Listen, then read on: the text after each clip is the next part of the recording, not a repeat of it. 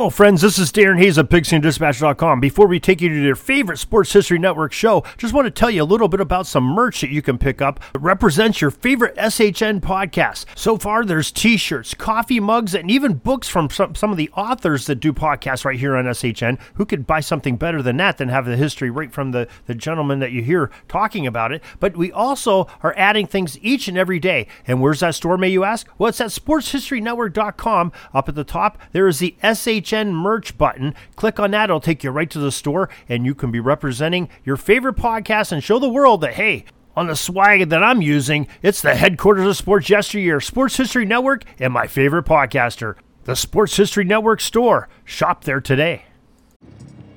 On January 19th, 2002, Tom Brady fumbled the ball late in the AFC Championship game against the Oakland Raiders. Or did he? The play ultimately was ruled an incomplete pass, eventually being placed into NFL legend as the Tuck Rule. The Patriots would win, and Tom Brady started his legendary Super Bowl victory run that year. And many argue this play should have been called a fumble. But the bottom line is Tom Brady's first Super Bowl victory arguably came down to a call by an NFL official. Welcome to the Football History Dude Podcast, where each episode is a journey back in time to learn about the rich history of the NFL. Your host is Arnie Chapman. Football is his passion, and he wants you to come along with him to explore the yesteryear of the gridiron. So hop on board his DeLorean, and let's get this baby up to 88 miles per hour. Great Scott! This time as we step off our DeLorean, the date is January 13th, 2019. Yeah, that's not that long ago. This was a playoff game between the New England Patriots and the San Diego Chargers. The game was pretty lame if you ask me. I mean, if you weren't a Patriots fan, you're like, oh, first quarter, checking out of this one, but it had a different type of significance. The reason is because Sarah Thomas became the first female official to officiate an NFL playoff game. Now, she was the first female official back in 2015. But this is only one thing that shows the evolution of the official in football. There's a quote from NFL.com's site that kind of regards the officials changing throughout history, and it goes as such.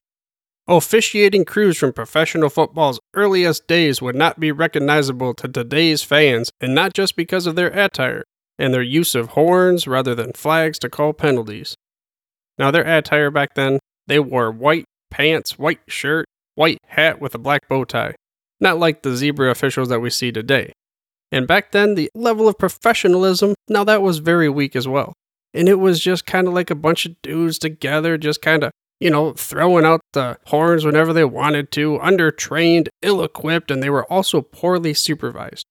And having this, bunch of dudes that weren't supervised that well, they were ill-equipped and everything, they kind of contributed to the low-scoring, sluggish style of rumble-tumble, rough-and-tumble kind of play in the NFL. And professional football was not going to grow unless the officiating crew would improve. So one thing that they did was back in 1929, they added a fourth position. Now up until this time, there were only 3 officials on the field.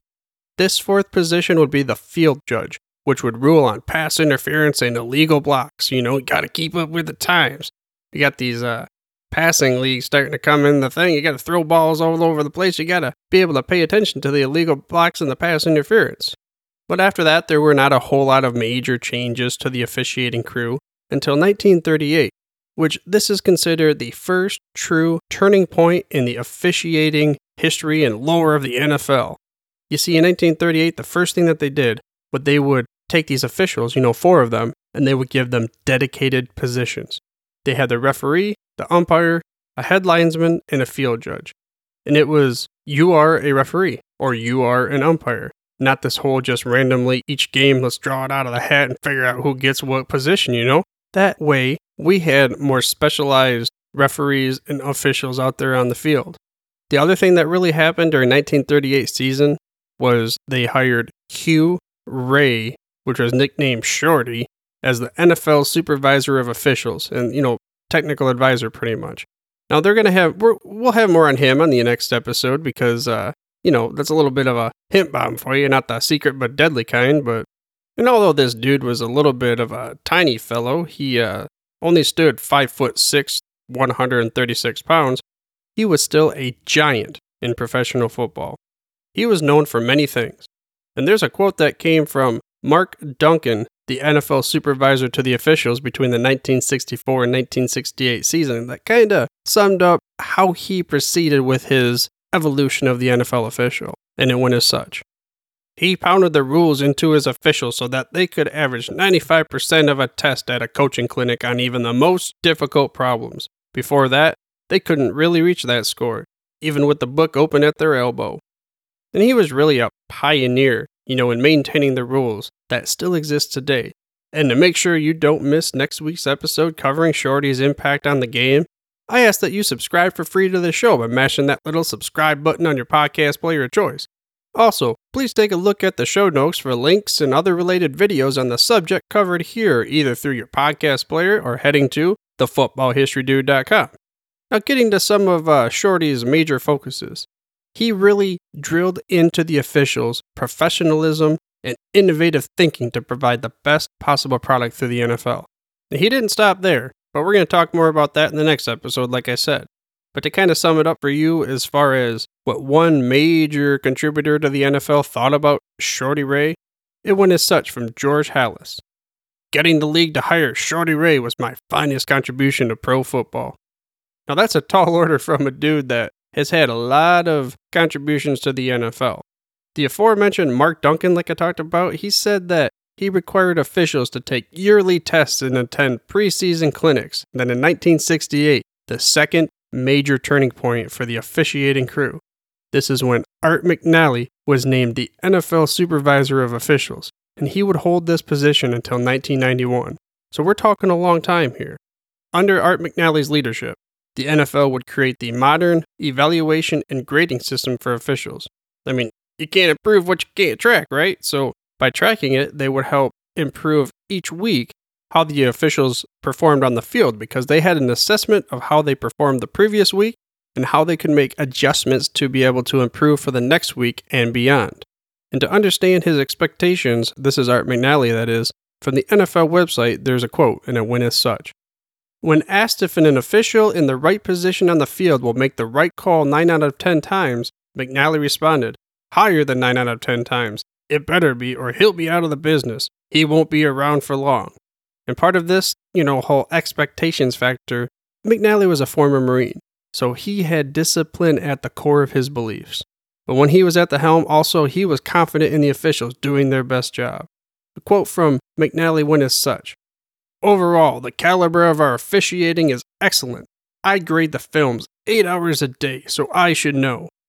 And this brings us to the 4-step weekly evaluation of the officials that I discussed. This is how they would grade each official during the tenure of McNally for how they performed on the field and how they could improve the next week. The first step, McNally and his aides reviewed the game film and noted all fouls that were called and the official that called them. Then step 2, the team would take each foul that was called and they would grade them on a 1 to 7 point scale, where 1 would be given a poor grade and 7 was an excellent grade. Step 3, McNally would look for plays with a no call, believing that there should have been a whistle on this one, So we're all sitting there talking. We're thinking about the NFL NFC Championship game this past year and the Saints and the Rams and that no call. But I'm pretty sure they were given a bad call on that one grade. Step 4, they would go beyond the calls. The team graded the officials on position and mechanics, as far as where they were positioned on the field and the mechanics of how they would call and make everything else happen. So these 4 steps that McNally created would help the internal team decide how well the official performed on the field. But it wasn't just the internal team that would make decisions. Beyond this, we had the referee of the game, an NFL observer from a stadium press box, and each team's coach would submit grades that they felt the officiating team had on that game to the official department. With all this information at his fingertips, McNally would compile the reports. Then he would send it out each week to the officiating team so they could see what they were doing and what he expected them to improve upon.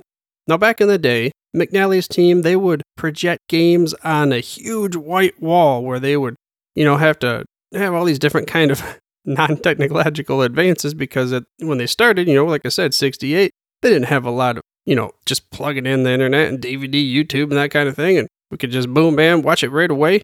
They had to go through it very meticulously. And he dreamed of a central command center for officiating. Unfortunately, it wouldn't happen for him, but it would come to fruition in the 1990s, a little bit after he was gone. He was also responsible for creating specialists at the officiating positions. He would organize meetings by position, where every crew member could discuss problems that they were having. I mean, we talked about the specialization as far as the NFL rules, where they would allow players to make substitutions to improve the impact and the scoring and everything else, excitement of the game. Same thing goes for officials, because if they can focus on specifically their tasks, even though they have to care about the whole game, if you can focus on specifically your task, then you have a better chance at improving your craft. And a quote from Hall of Fame coach Don Shula kind of explained what a lot of people thought about this guy, and it went as such. Because of Art's honesty, integrity, vast experience, and dedication, no coach disregards what he has to say. So after we discussed Art McNally here, let's go over some of the milestones with the officiating team as a whole. We talked about back in 1929, they added that fourth position. Then 1938, they would specialize the positions and give them, designated lines. Well, in 1947, this is when, there was an increase in passing plays, so they had to kind of keep up. They would add the fifth official. This was the back judge, which was responsible for the downfield passing game. Then in 1965, there was a sixth position added. This was the line judge. They put this in particularly because of scrambling quarterbacks like Fran Tarkenton, who would just roam all over the field and they were tossing the ball, and you weren't quite sure, did they pass the line? Were they over the scrimmage line? We don't know. So that was one of the big reasons why they interjected this sixth official into the play. Then moving on to 1978, this is when we had the seventh position added. This was the side judge. One thing that, going back to Coach Don Shula, he said that, he urged for this position because there were defensive backs that were getting away with way too much. We talked about this a little bit over in the rules episode last week as well, with the whole guy getting roughed down the field and couldn't get past anything because they just tackled him pretty much, so he fought for it. The side judge would position 20 yards down from the line of scrimmage, which he would watch the receivers down the field. With this addition, there now would be an official assigned to each eligible receiver down the field, which were the 5 eligible receivers. Then skip it over to 2010. This is when we moved the umpire from the defensive side of the ball to the offense behind the quarterback.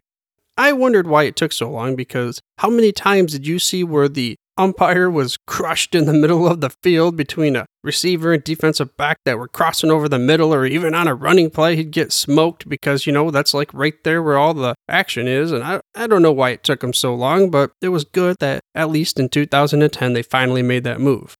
From 2010 to 2014, they tested an 8th position, which was the deep judge. And this was only during the preseason games.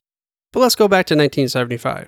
You see, this is the point where we talk about technology changing the way that the refs would play the game.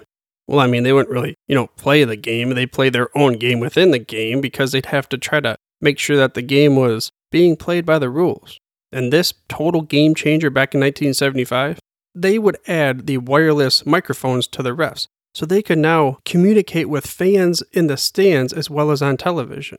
I mean, up until then, it was just the hand signals and hoping that the guy announcing the game would give you the right call and all that kind of thing. But now we had where the NFL official could communicate directly with the fans so they could get live, real-time information right to their ear holes. But before, this transition, anonymity was viewed that the refs did their job right. Because if you didn't hear about the official, well, they must have done the right thing because no one has to question any of their calls. But now with this microphone, personalities could be shown through. I mean, we had, at the time, Mason, Red Cash, and he became famous. In an interview that they talked about in his early career, he got fired because they said he was so monotone. The coaches didn't think that he even cared about it. So when he got this microphone, he used it to his advantage.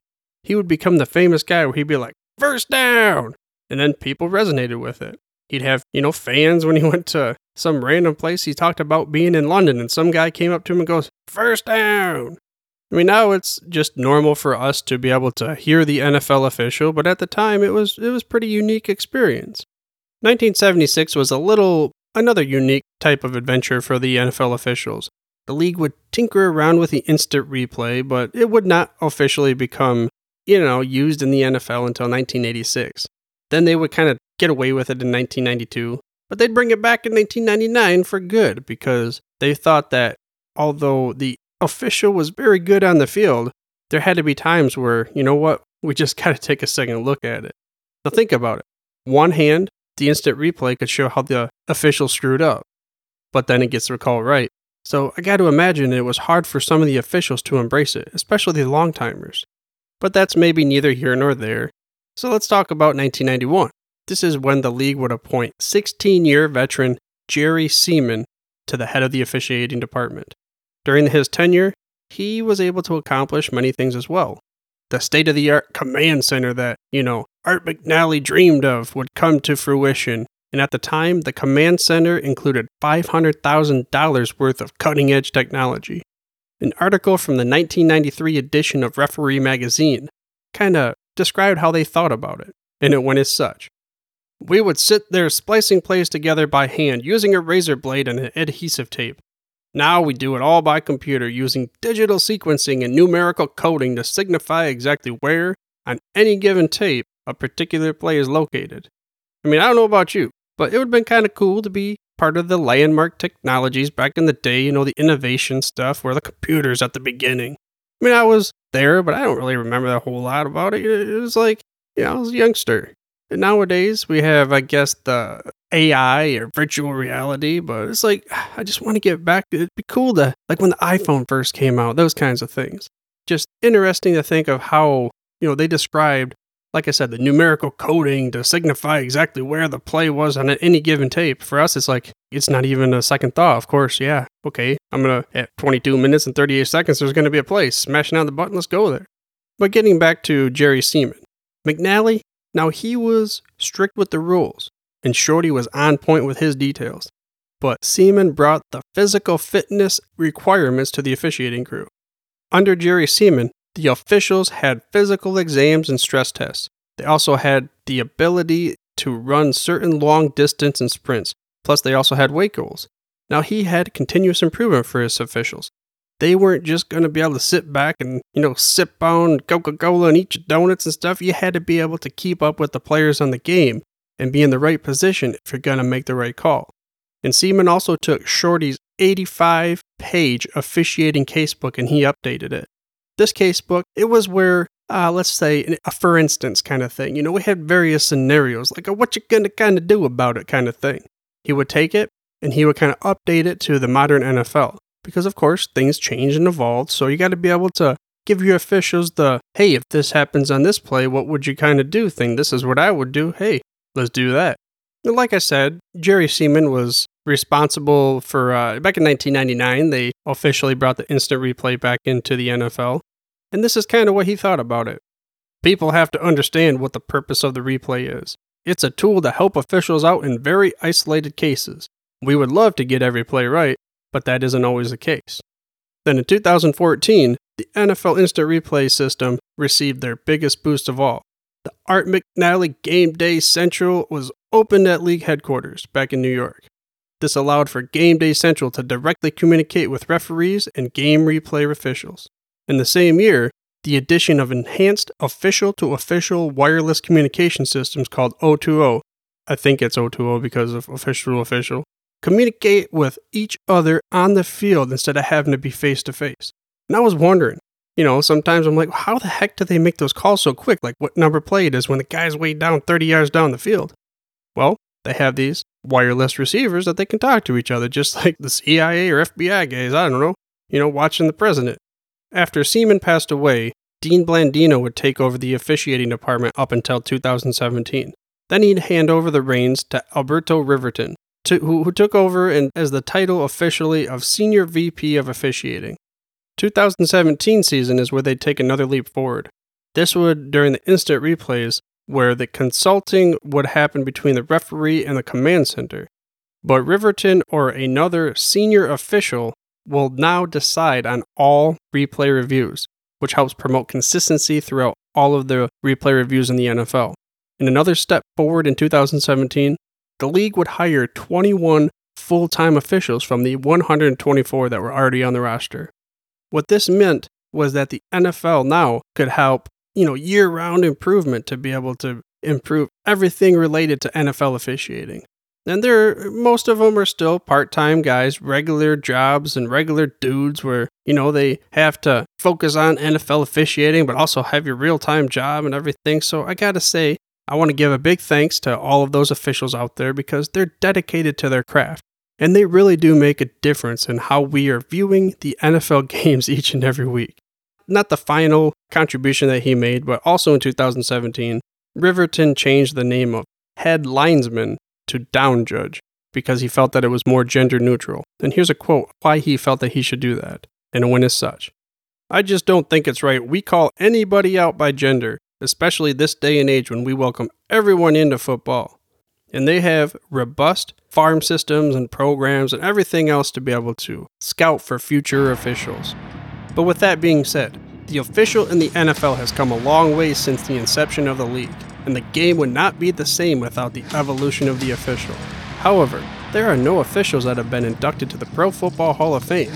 There aren't too many people that disagree Art McNally deserves to be in. A quote from former referee Jim Tunney described how most felt about McNally, and it goes as such. I will play poker over the phone with Art McNally. That's how much I trusted him. I hope you enjoyed this week's episode of the Football History Dude and were able to gain some knowledge nuggets of how the officiating team has evolved throughout the years.